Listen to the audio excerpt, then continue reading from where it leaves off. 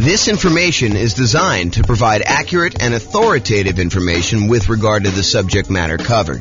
It is offered with the understanding that the presenters are not engaged in rendering legal, accounting, or other professional services. If legal advice or other expert advice is required, the services of a competent professional should be sought. Welcome to the Grand Rapids Real Estate Investing and Real Estate Financial Planning Podcast. Learn all about investing in real estate in Grand Rapids, Michigan, with a combination of real estate financial planning and modeling with numbers specific to Grand Rapids, plus syndicated, more generalized recordings of live and pre-recorded real estate investing classes. Not all of them specific to Grand Rapids. Be sure to stay tuned after the podcast for a message from our sponsors. Well, good morning and welcome, everyone. I am your host, James Orr, and today we have another, I would say, somewhat exciting class. This is sort of the class to get you ready to get a mortgage to buy investment properties, whether that's doing it as an owner-occupant to do like the nomad strategy or house hacking, or to go out and just buy straight up non-owner occupant investment properties with 15% down with PMI, or 20% down, or 25% down, or 30% down, or whatever it is you're doing there. So today is sort of like the preparation, like the things you wish you could have known preparing to go get a mortgage. That's what we're going to cover. So number one, it is important, I think, for you to understand the qualification requirements that the lender is going to have for you way before you are actually about to get the loan.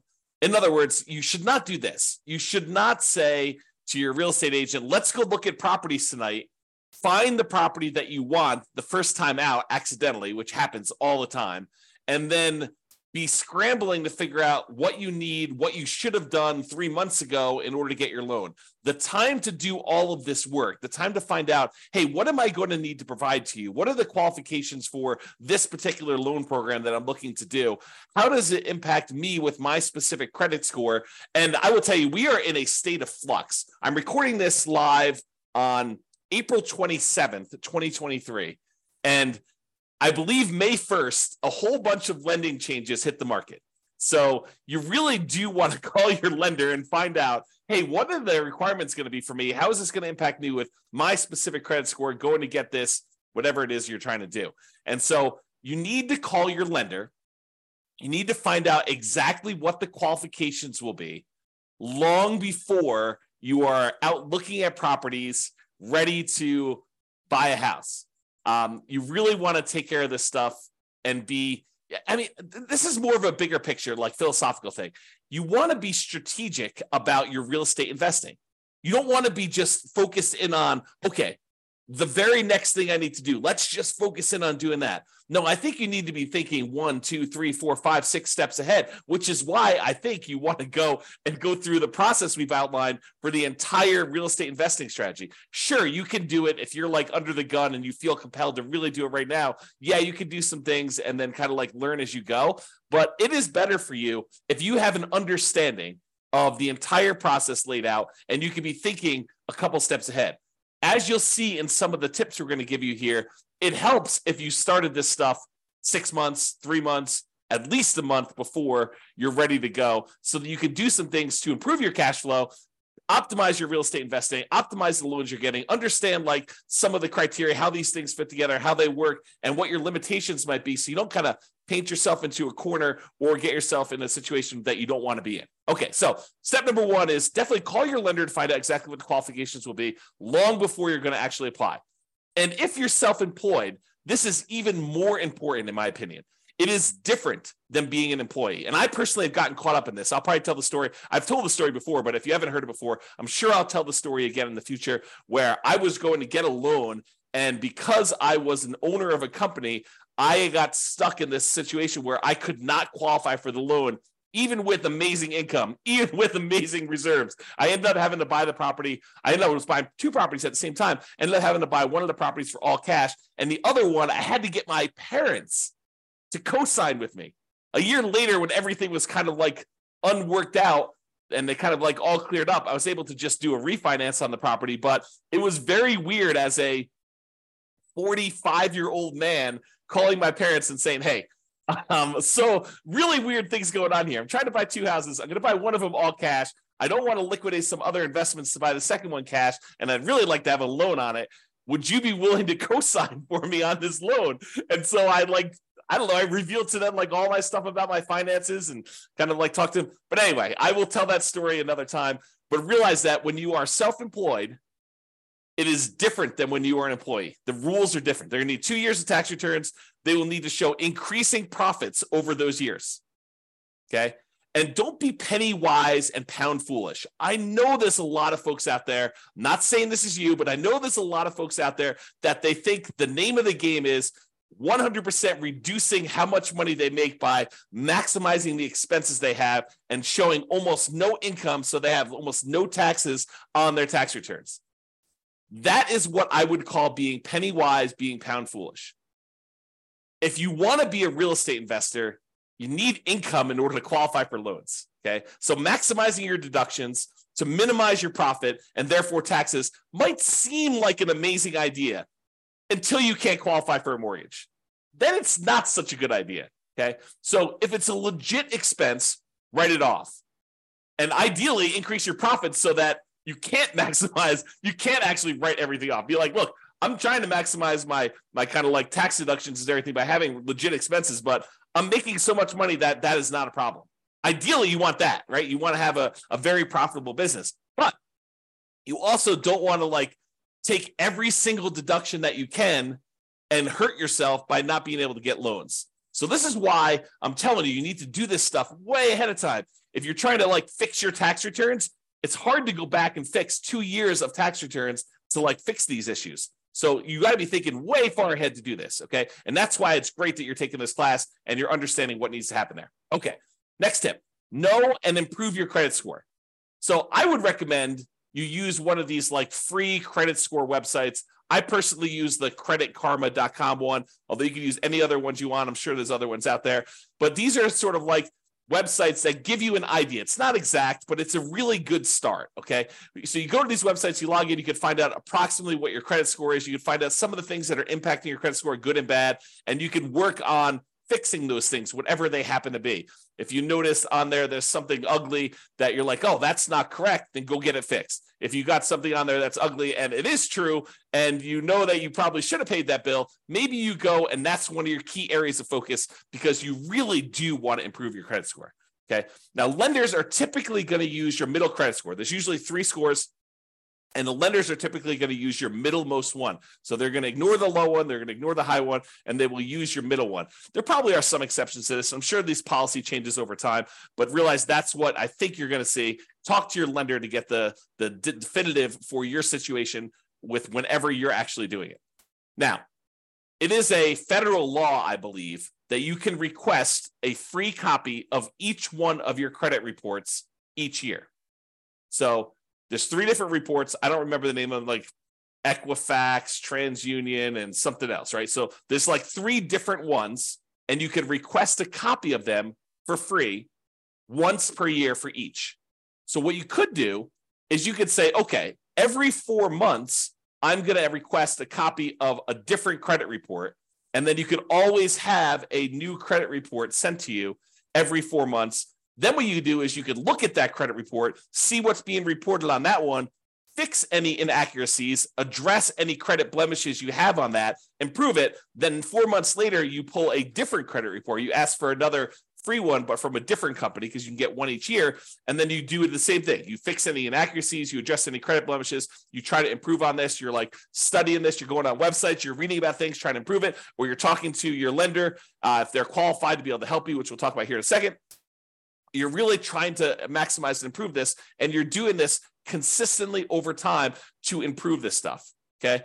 Then after you've got to the point where you've requested the 3, then you can go back and start requesting the first one over again 4 months later. So you're constantly cycling through and doing that every 4 months if you want to do that, okay?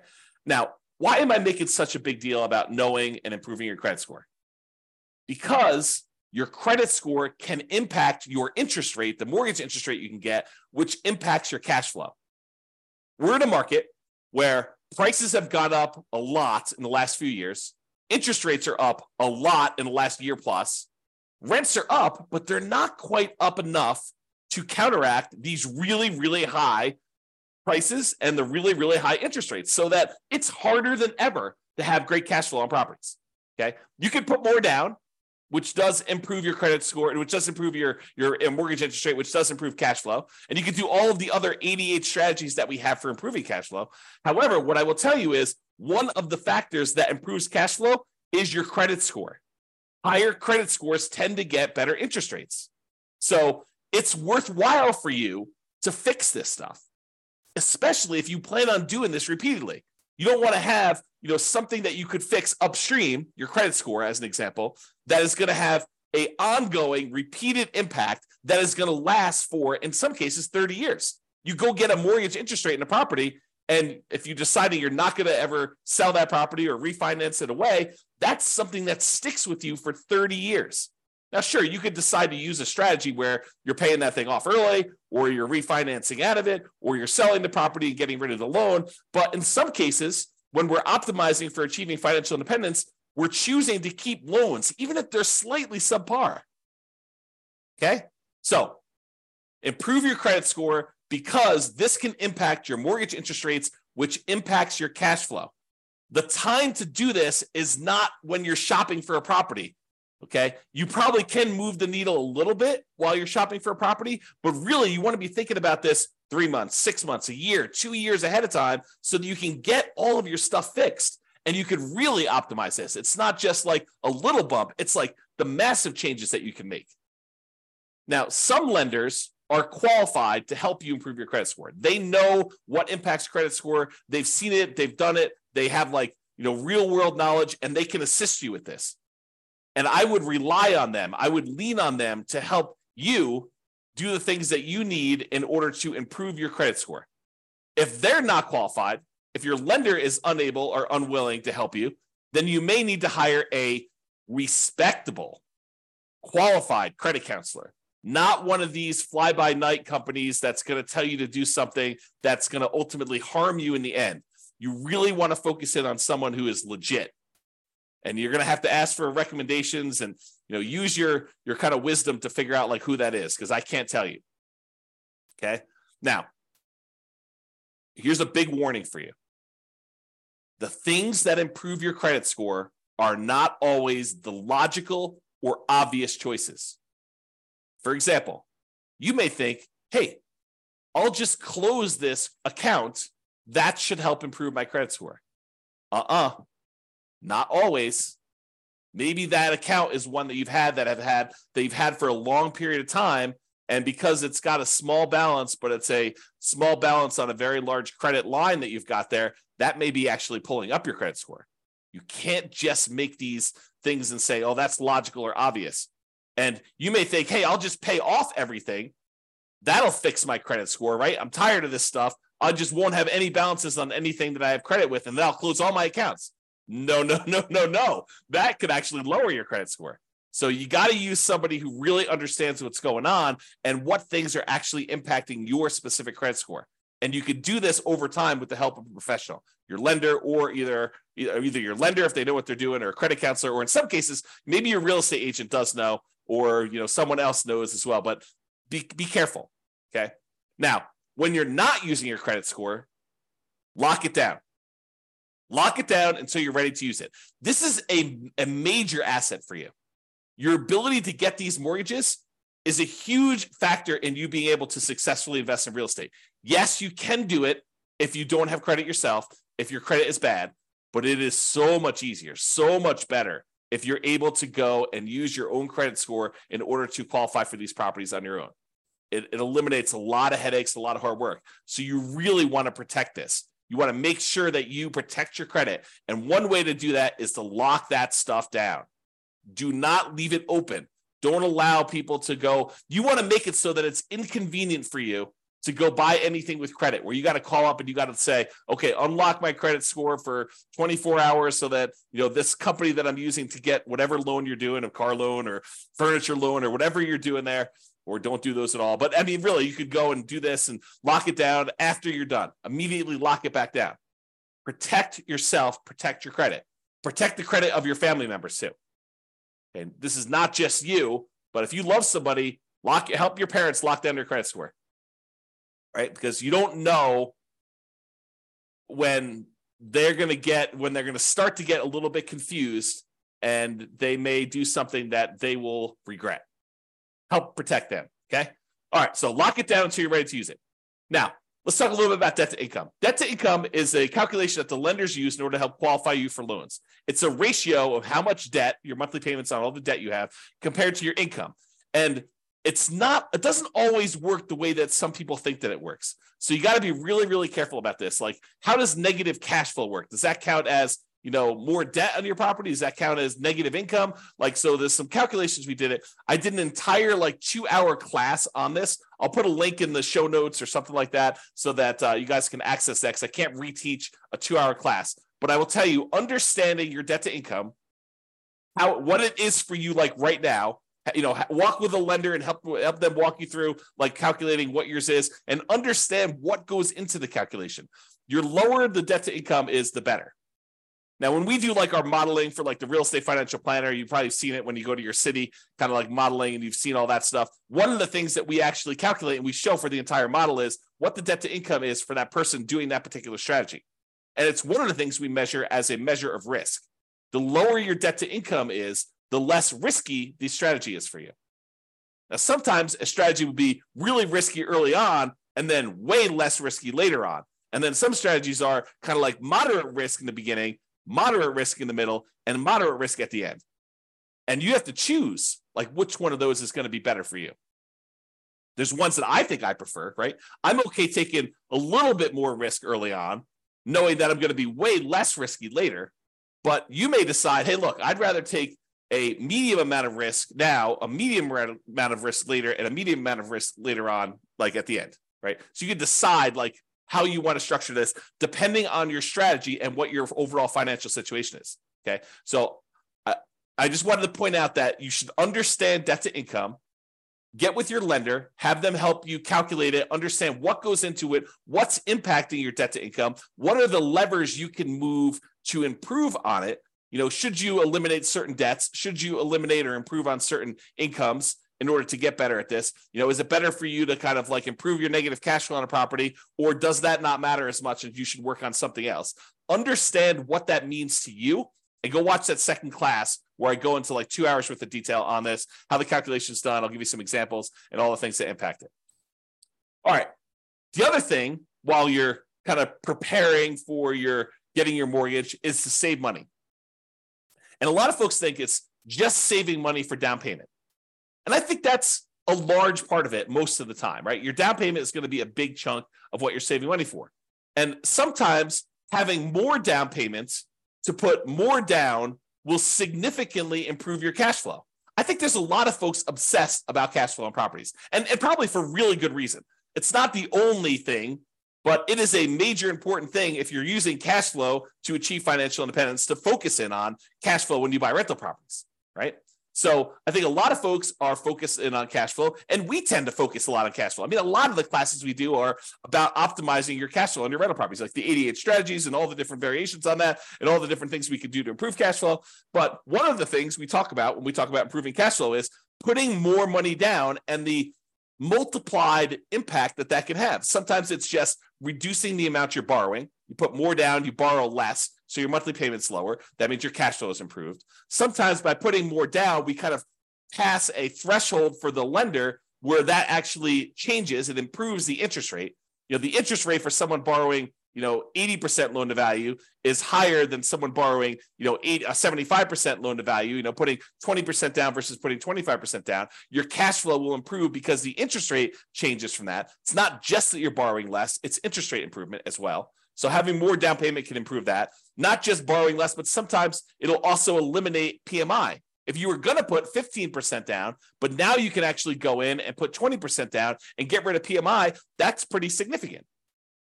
And we've talked a lot in the past about how, what is the return, the extra return you're getting on this extra down payment, and is it worthwhile to do that? We've done some classes recently on how to do those calculations, so go watch those as well. But while you're prepared to get your loan, you're saving money so that you have this down payment. In addition, you're saving money so that you can, at your option, if it makes sense to you, choose to prepay any private mortgage insurance. If you're doing a loan like you're doing house hacking or a nomad, and you're putting 3.5% down to buy a duplex, triplex, or fourplex with an FHA loan, or maybe you're even buying a single family home with 3.5% down FHA, or maybe you're going and you're doing like a nothing down VA loan, which is not going to have PMI, but maybe you're doing all these different things where you have these low down payment options below 20% down, and you're going to have private mortgage insurance on those. You want to have the choice. You want to be able to do the math and say, hey, it's mathematically better. It improves my cash flow significantly if I can prepay this PMI. And prepaying PMI is whatever it is. You've got to call a lender and find out, but maybe it's $5,000, maybe it's $7,000, whatever it happens to be for you. And you want to have that option. You don't want to be forced to pay monthly PMI because you don't have the choice. You didn't save enough money to do that. You want to be optimizing your cash flow by deciding whether you do this. So saving money to prepay PMI is important. Making sure you have enough money, you save the money so that you have the closing costs and you don't have to negotiate and have seller concessions, because it's not doing seller concessions by choice because it optimizes your investment, which it often does, but you want to actually have the choice of you paying closing costs yourself to improve cash flow, not raising the price and getting the seller to include some seller concessions in there. Okay, so saving money for down payment, prepaying PMI, closing costs, and maybe, as we covered in a separate class and like multiple times, is buying down your interest rate. It may make sense for you to have extra money to buy down your interest rate because that could improve your cash flow a lot. So taking that extra money to do that. And then, of course, you would not ever buy an investment property without having adequate reserves. At least 6 months, in my opinion. Now, you may decide, hey, look, I'm liquid in a whole bunch of other ways. I feel really, really comfortable only having 3 months of cash liquid reserves. That's your prerogative. It does add a considerable amount of risk, but I think at least 6 months of reserves. And I've been making some arguments lately to have 12 months of reserves. And I'll talk about that when I go over the whole reserves class. But you should be saving money and having reserves because, and I'm going to use strong language here, okay? You would be stupid to invest in real estate without having reserves, okay? You're asking for trouble. It's like intentionally going and putting yourself in harm's way because you just didn't plan. You got to plan. You got to have reserves. So make sure you do some type of reserves.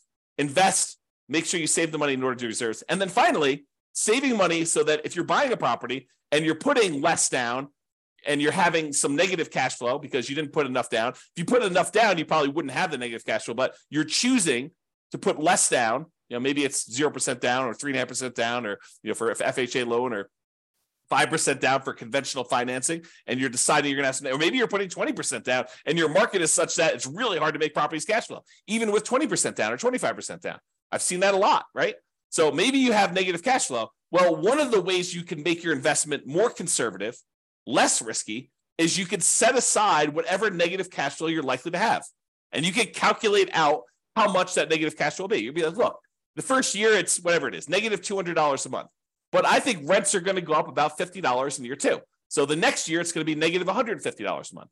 And I think the rents will go up another $50 when I renew the lease the year after that. Okay, well, now it's only going to be a negative $100. And then the next year, rents go up $50 and your negative cash flow is going to be about $50 a month. And then the year after that, you raise rents $50 and you don't have negative cash flow at all. Well, you could sum up $200 a month in negative cash flow for the first year, $150 a month in negative cash flow in the second year, $100 a month in negative cash flow in the third year, $50 a month in negative cash flow in the fourth year, and then zero from then on. And you could say, what is the sum of all of that negative cash flow until this property is actually likely to be very positive? And you could set that money aside in a separate account, maybe right next to your reserves, might not be the worst thing in the world, and then have that money just sitting there because you know you've got negative cash flow coming. So why not set it aside? It's probably cheaper to set that negative cash flow aside than it would be to put more down in down payment and actually get rid of the negative cash flow. So you could do this calculation, right? And we will do this calculation in future classes because it's a calculation I do. But you can calculate out, hey, if I put this amount down, that reduces my monthly payment by whatever it is. It's about, the general rule of thumb is for every $10,000 you put down, you end up saving about $50 a month in your monthly payment. So if you set aside, $10,000 in order to reduce your monthly payment by $50, that would save you $50 a monthly payment. But if you look at your negative cash flow, if I save up, $2,400 in year one, and $1,800 in year two, and $1,200 in year three, and $600 in year four. If I do my math right, that's probably around $6,000. I don't know exactly what it is. I'd have to go add them up, but just off the top of my head, it's probably about $6,000. Well, $6,000 to get rid of like your negative cash flow risk, right? It doesn't completely eliminate it, but it really reduces it when you set all the negative cash flow aside up front versus putting an extra $10,000 down just to save $50. Might be better to set that $6,000 aside for your negative cash flow. And that's what I'm talking about. Okay. All right. So saving money, down payment, prepaid PMI, closing costs, buying down your interest rate, reserves, and negative cash flow, setting aside any negative cash flow you have. All right. Let's talk about what you're likely to be requested in form of documentation from your lender in order to get the loan. They're likely to ask you for a loan application and or a personal financial statement. Okay. They're usually going to ask you for a color copy of your ID, some type of state-issued ID, any recent W-2 and pay stubs, any proof of any other sources of income you're getting as well. So if you're getting some type of income from a side hustle or whatever, they will likely ask you for that as well. The last 2 years of tax returns. So start early, make sure they're done good, done right, done correctly, and that you're optimizing for not just, saving everything on your taxes, but being able to get a loan. Last 2 years tax returns, they're going to look at those. All your bank, your investment, your IRA account statements, usually about 3 months worth. Could be 1 month, could be 3 months, but usually I'd save about 3 months worth knowing that that's coming here. They also want to see documentation of where you're getting the down payment from. You can't just borrow the down payment from mom and dad. You have to document where that's coming from. Documentation of any large deposits in your account. If you got a lump sum from something, they're going to want to know about that. And then on each one of your properties, any of the leases, proof of insurance, any HOA documentation for the HOA and payments related to that, mortgage statements for all the properties you own.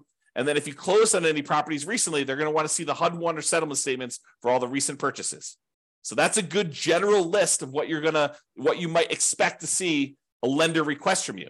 So now why don't you start putting it together in a nice, easy to find, organized place so that when the lender requests it, it's all in one spot, which is what I'm going to talk about next. And I will point out one other thing about the list of documents, that your lender may have additional requests. They may have less requests. But if they have additional requests, you have two choices. You can get all worked up and upset over it. Oh, why do they need this, and complain and everything like that? You can just say in advance, hey, I know that they're going to request other stuff. I'm just prepared. I'm going to just give them what they need because they're my partner in this.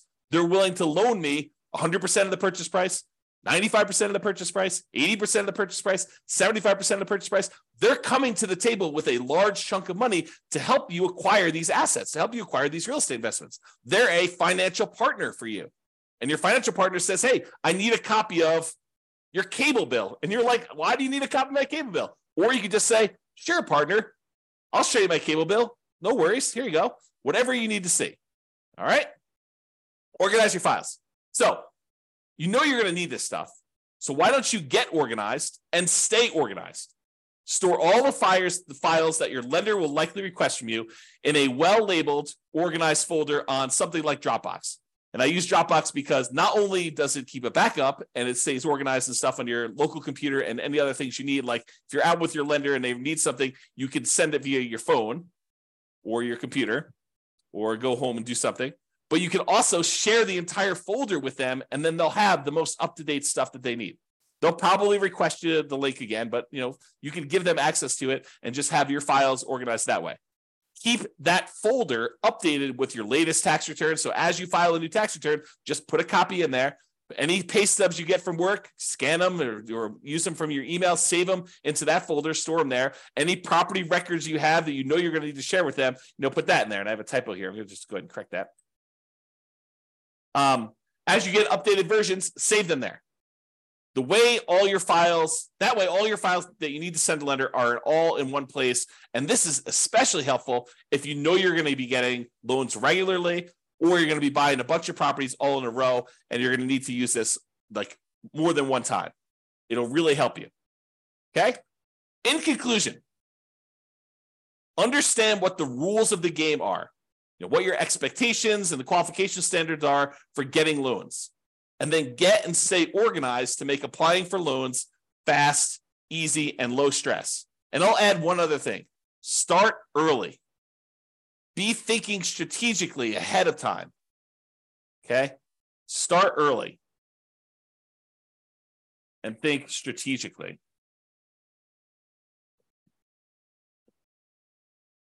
Okay? That's all I got for you. This has been James Orr. Hope you enjoyed this class. I definitely enjoyed it. And we will talk to you at the next class.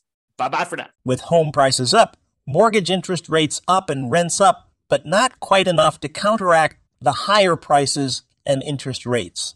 Cash flow on rental properties in Grand Rapids is harder than ever. Book a call with the Real Estate Financial Planner to apply our proprietary 88 strategies to improve cash flow on your rentals. See the show notes for a link to schedule your call and improve your cash flow today.